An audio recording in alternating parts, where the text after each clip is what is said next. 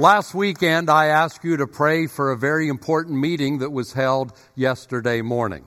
A meeting that would have a great role to play in our search for Joshua, the next lead pastor of this congregation. We convened approximately 50 of our leaders yesterday morning. They spent time listening as the candidate for my successor led in a devotional, led us in worship, led us to the Lord's table. Then he and his wife answered strategic questions for about an hour. After that, we sent them home, and we sent everybody in that large group to a different area in the church where their assignment was to spend 1 hour in prayer simply asking God the question, is this person the person for whom we've been looking, or is it somebody else? After 1 hour of prayer, that 50-some group came back together, and without any discussion, they were handed a ballot with a simple yes or no response to the question. We had set the threshold for approval at 80%.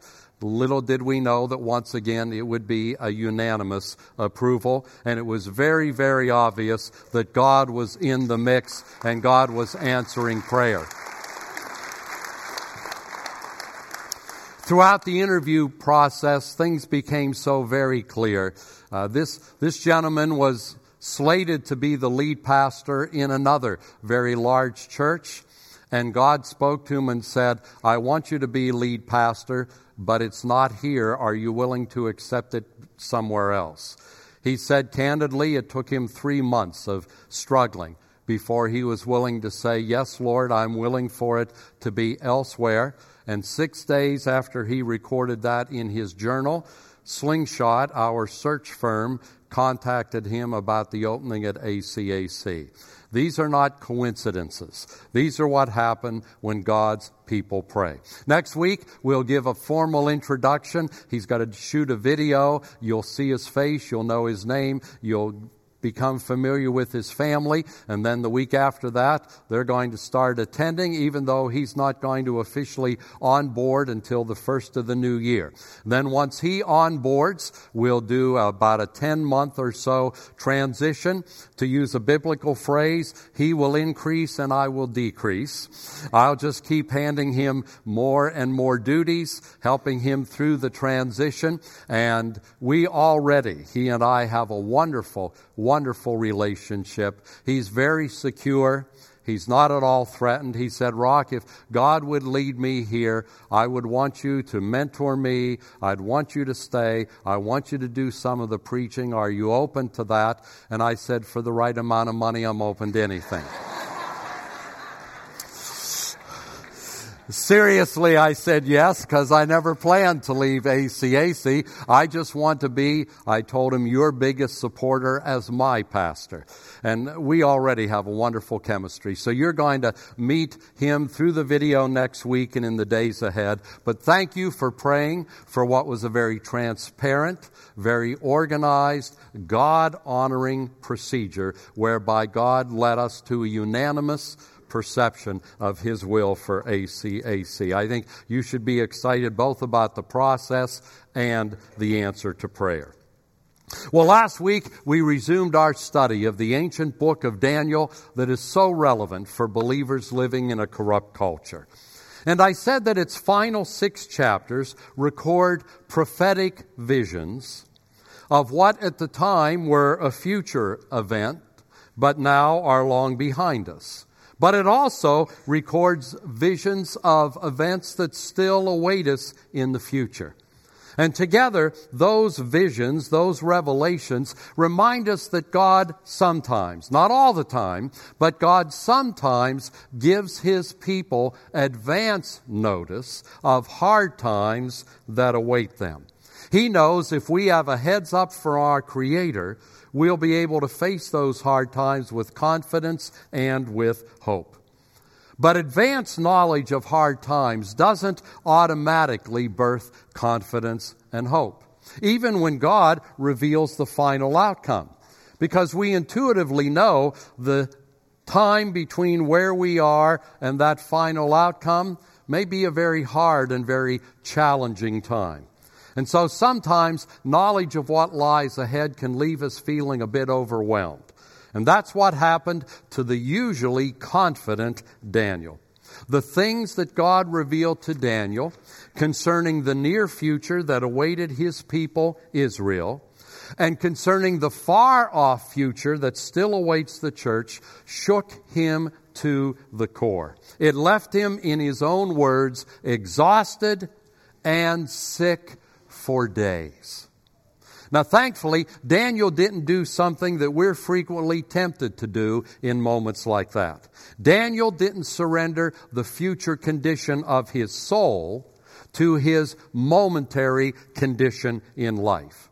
He took steps to ensure it would only be momentary. He didn't surrender his destiny to his current discouragement.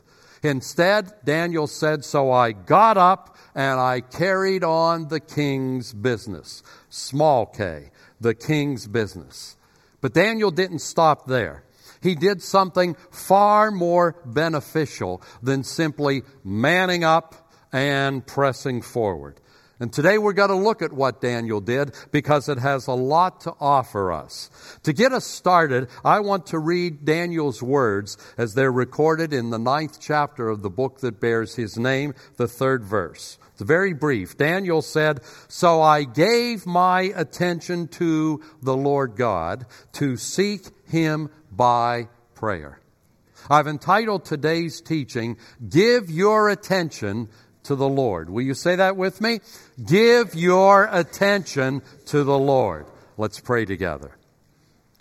Father, in these coming moments, we want to do exactly that. We want to give our attention to you. We'll need the assistance of your Holy Spirit to do that, and so we ask for that openly. Father, I'll need the assistance of your Spirit to preach and teach accurately and faithfully.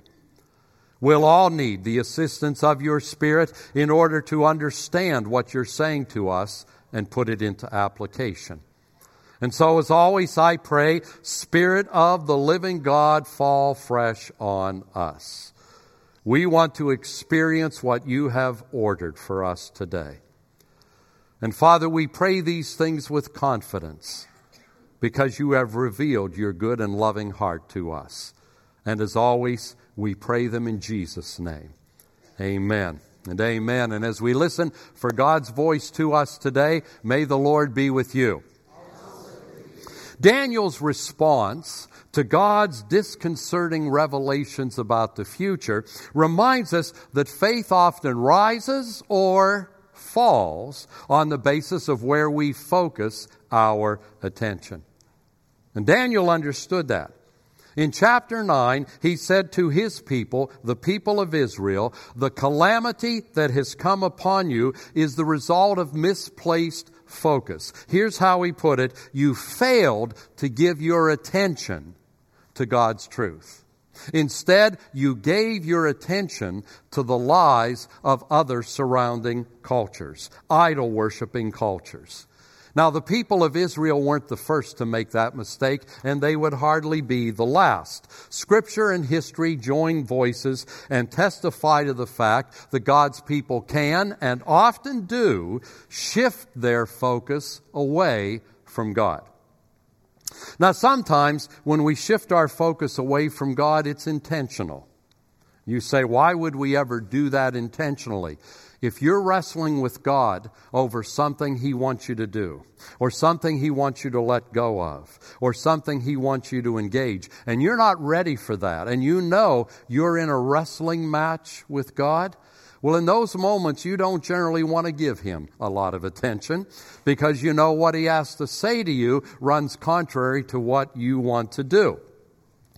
So sometimes we shift our focus away from God, and it's intentional. But I suspect the majority of the times it's not intentional. Instead, it's accidental. We live in a culture where knowledge is exploding. And Daniel prophesied that in his final chapters.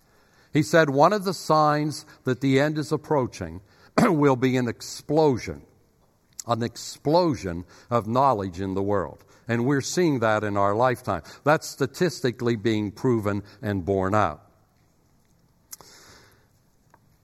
And when you're in a culture of exploding knowledge and mass communication, it tends to produce a diminished attention span. They now tell us we're good for about 20 seconds.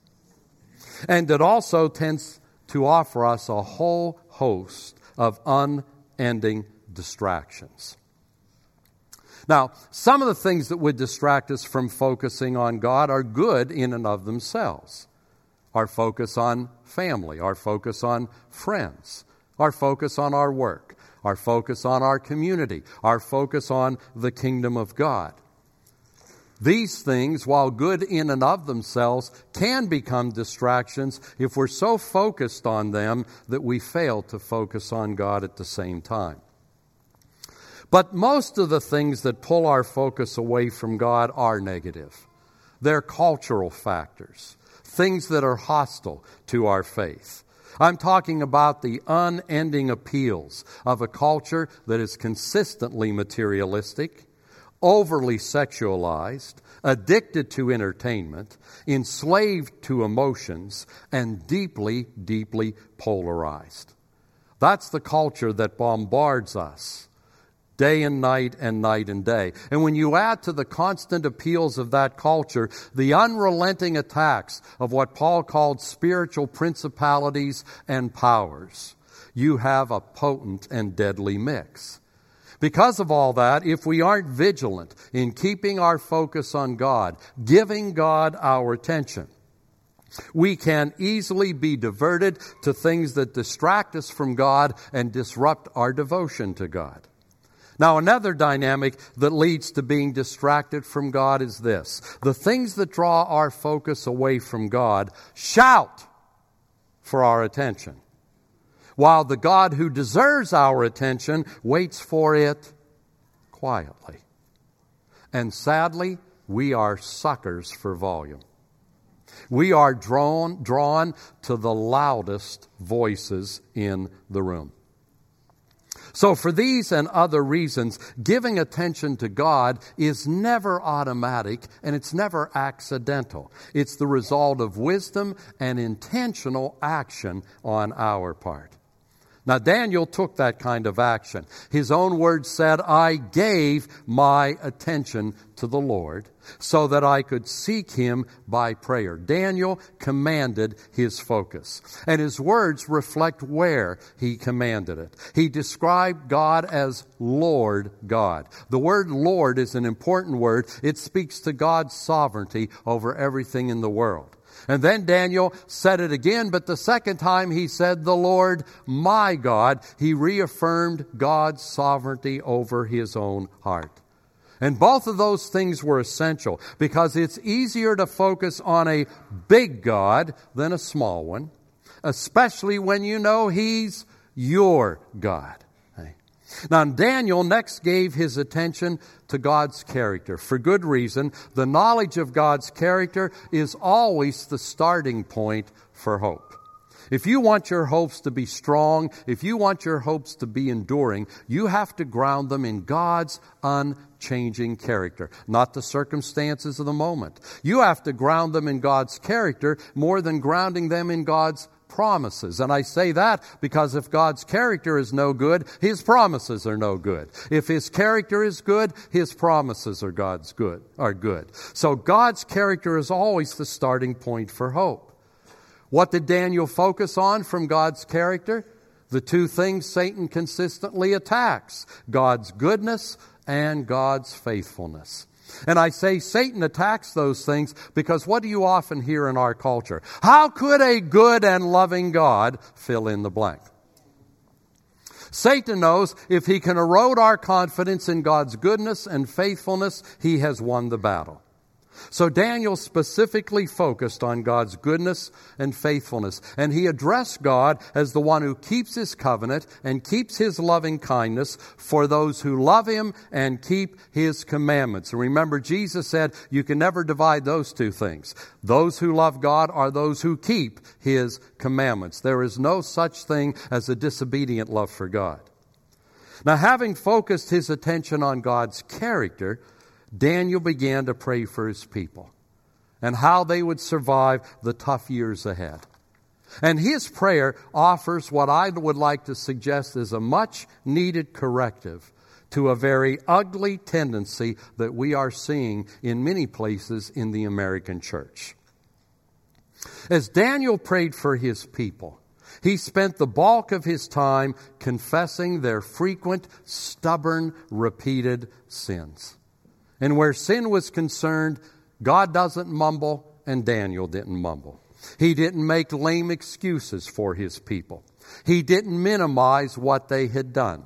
He didn't affirm them in their disobedience. He didn't blame the surrounding nations. He didn't blame God. And even though Daniel himself had not participated in the sins of his people, he identified with them because as he prayed, here are the pronouns he used. He used the pronouns we and us and our and all. He didn't use the pronoun they or you. He didn't say you guys have sinned. He said we have sinned. He didn't say you screwed up and rebelled. He said we have rebelled. He said we have ignored the prophets. I counted in the space of just 11 verses, Daniel uses the word we, us, our, and all 32 times. Now what does that say to us? Why would Daniel pray we when Daniel had been faithful, even when confronted with life or death ultimatums, adversarial rulers, and the promise of one night's lodging in a lion's den? Why would a man who had been faithful in the face of all those things say, we have sinned? Here's why. Daniel knew he was part of something bigger than himself. He was one of God's people. And even though most of the others of God's people had acted in disappointing fashion, inexcusable fashion, some of them had not. His three close friends, Shadrach, Meshach, and Abednego, they hadn't acted badly. They hadn't compromised. They were willing to go into a fiery furnace rather than compromise their devotion to God. And they weren't alone. I'm sure there were a host of Israelis who remain unnamed, who never bowed their knee to foreign idols. But even those who had failed to obey God were still God's covenant people, and God never violates His covenants. That's why He says, if you're unfaithful, I'll remain faithful, because I can't deny myself, and I can't violate my covenants, and I can't break my promises, and I can't break my word. So God was going to severely discipline them, but He would never disown them. If you want to get a better handle on that, a lot of families have seen a member of their family fall into the demonic trap of addiction. And if you're one of those families, or you know one of those families, you know once an addiction takes hold in a person's life, the addiction basically replaces their heart. And they can do unimaginable things. They can lie to you, they will. They can steal from you, they will. They can betray you, they will. The addiction takes the place of their heart. And when that's going on, you may have to practice tough love. You may have to cut off the money. You may have to say you're going to have to move out. You may have to say you're not welcome to participate in this event. But the thing you don't do is you don't disown them. You don't write them off. You don't totally abandon them. Why? Because they're family. Well, Daniel understood he was a part of God's family. And even though there were people in that family who were in addiction to sin, who were acting badly, God was not about to disown them. Daniel knew, I'm a part of them. He prayed we, not them. He prayed for those who had failed. And here's what I want you to notice. He didn't pray in a condescending fashion. He didn't say, oh, God, help those pathetic losers. He didn't pray like a Pharisee, God, I'm thankful I'm not like that. He didn't use them language. He used we language. Now, as I said earlier, There is a much-needed corrective embedded in Daniel's prayers. It's a correction needed by a growing number of believers in this culture. And I make that suggestion because I hear these days lots of comments. And I read numerous articles and blogs and social media postings that seem to indicate a growing number of believers in this nation have forgotten something. They have forgotten that as Jesus followers, we are part of something bigger than ourselves. We are a part of the church, a group of people with whom God has made an eternal covenant. We are the new covenant people of God. We are the body of Christ. We are the bride of Christ. And I stress that because I increasingly hear and read comments that some believers fancy themselves too woke, too enlightened, too discerning to be lumped in with the rest of the losers in the church. Now, they wouldn't generally say it in those words, but they generally say it. They act as if there is a caste system within the body of Christ. Through their constant critiques, their condemning comments, they show an unwillingness to identify with believers that they judge to be inferior to themselves in devotion. They speak of the church as if they're not part of it. They criticize the church as if they are not a part of it. And I often wish I could just pull these folks aside and say, you act like you're embarrassed to be a part of the church. When Jesus returns for His church, are you got to act like you're embarrassed to be a part of it then? Or you got to say, hey, don't forget me, I'm part of this. Because if you want to be seen as a part of it then you should want to be seen as a part of it now, despite its flaws. Because you're part of something bigger than you, that started before you, that will continue after you've breathed your last here. I'm tired of folks who constantly pray for the church using the pronoun them instead of the pronoun we. Now, this attitude evidences itself in the constant focus now on the real or imaginary failings of God's people that has become a specialty for some. Every new revelation of some moral failure, some inappropriate political entanglement, some prejudice, some injustice is received and reported with the obvious delight of a political operative who has uncovered some dirt on their opponent. The past and present shortcomings of the church are reported with an obvious zeal, with harsh denunciations, and with sweeping generalizations that lump vast numbers of believers together. How many of you know generalizations are for the intellectually lazy? People who make statements like, all of them, they, as if everybody they have labeled is identical. That's intellectual laziness. It's also dishonesty. And generally it's accompanied by arrogance. You hear a lot of that happening in America. The term evangelical used to mean people who believed in the evangel. They believed that the gospel was given by God and all the world needs it. Now the term has become so politicized, I don't know what it means anymore.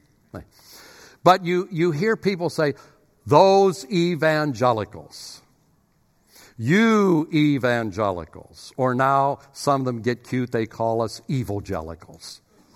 Almost sounds like a flavor of Jell-O, evangelicals. As if evangelicals are all the same. I hope you know there are white evangelicals, there are black evangelicals, there are Hispanic evangelicals, there are Asian evangelicals, there are natural-born evangelicals, and there are immigrant evangelicals, young evangelicals, old evangelicals, Republican evangelicals, Democrat evangelicals, liberal evangelicals, thoroughly confused evangelicals. Right? Why do we say things like evangelicals? If I would stand up here and say blacks, if I would say Hispanics, if I would say Asians, if I would say whites, you'd say, come on. That's not accurate. Why is it accurate when we're talking about the people of God? Why is it accurate when we're talking about the church? The reality is, sometimes it feels that for some folks, their godliness is measured by the frequency with which they refer to Jesus' future bride, the church, as a hot mess and a hopeless loser. And I'm not exaggerating if you listen. And I feel confident in suggesting we didn't get to this place because we were giving our attention to God. I'd like to suggest we've gotten to this place because we did something Paul warned us about. We gave place to the enemy. Because if you aren't giving your attention to God, you will give place to the enemy. You'll open the door for the enemy to establish some presence in your life and in your thinking. And I think we've opened the door and given place to what is now a phenomenon in this culture that is referred to as outrage culture. Outrage culture is essentially the belief that we prove our worth, prove our woke status, prove our merit, primarily by calling out evil in other people and doing it in public. And the more we condemn, the more virtuous we fancy ourselves. And once again, volume comes into play. The loudest voices deem themselves the most virtuous of all. I'd like to suggest that outrage culture is a demonic fraud, a demonic counterfeit of holiness and righteousness. Because outrage culture is an exercise in smug self-righteousness, and it's a cheap substitute for constructive action and true holiness. And it has no place in the church. No place in the church. Here's why. Virtue isn't demonstrated in pointing out the evil in others. It's evidence when we confess the sin we find in ourselves. It takes nothing to constantly talk about their sins.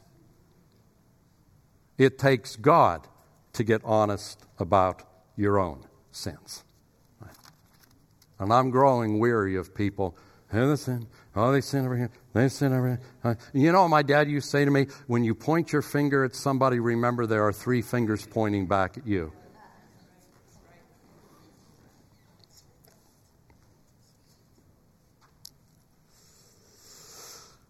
Virtue is evidenced by corporate, confession and humility, not individual arrogance. Not a new Phariseeism that says, I thank God I'm not like the others. When Daniel gave his attention to God, he humbly identified with God's broken people. And he prayed for their improvement. He didn't celebrate their failure. And that focus led him to recognize that all of us had contributed to the failings of God's people. Everybody in this room has contributed to the failings of God's people, without exception, and frankly, far more than we realize and would be comfortable acknowledging. I get tired of people's misguided efforts to somehow imply that certain ethnicity, certain political orientation, or whatever, is why we've got so much sin in our culture. My Bible said years ago, all have sinned and fallen short of the glory of God.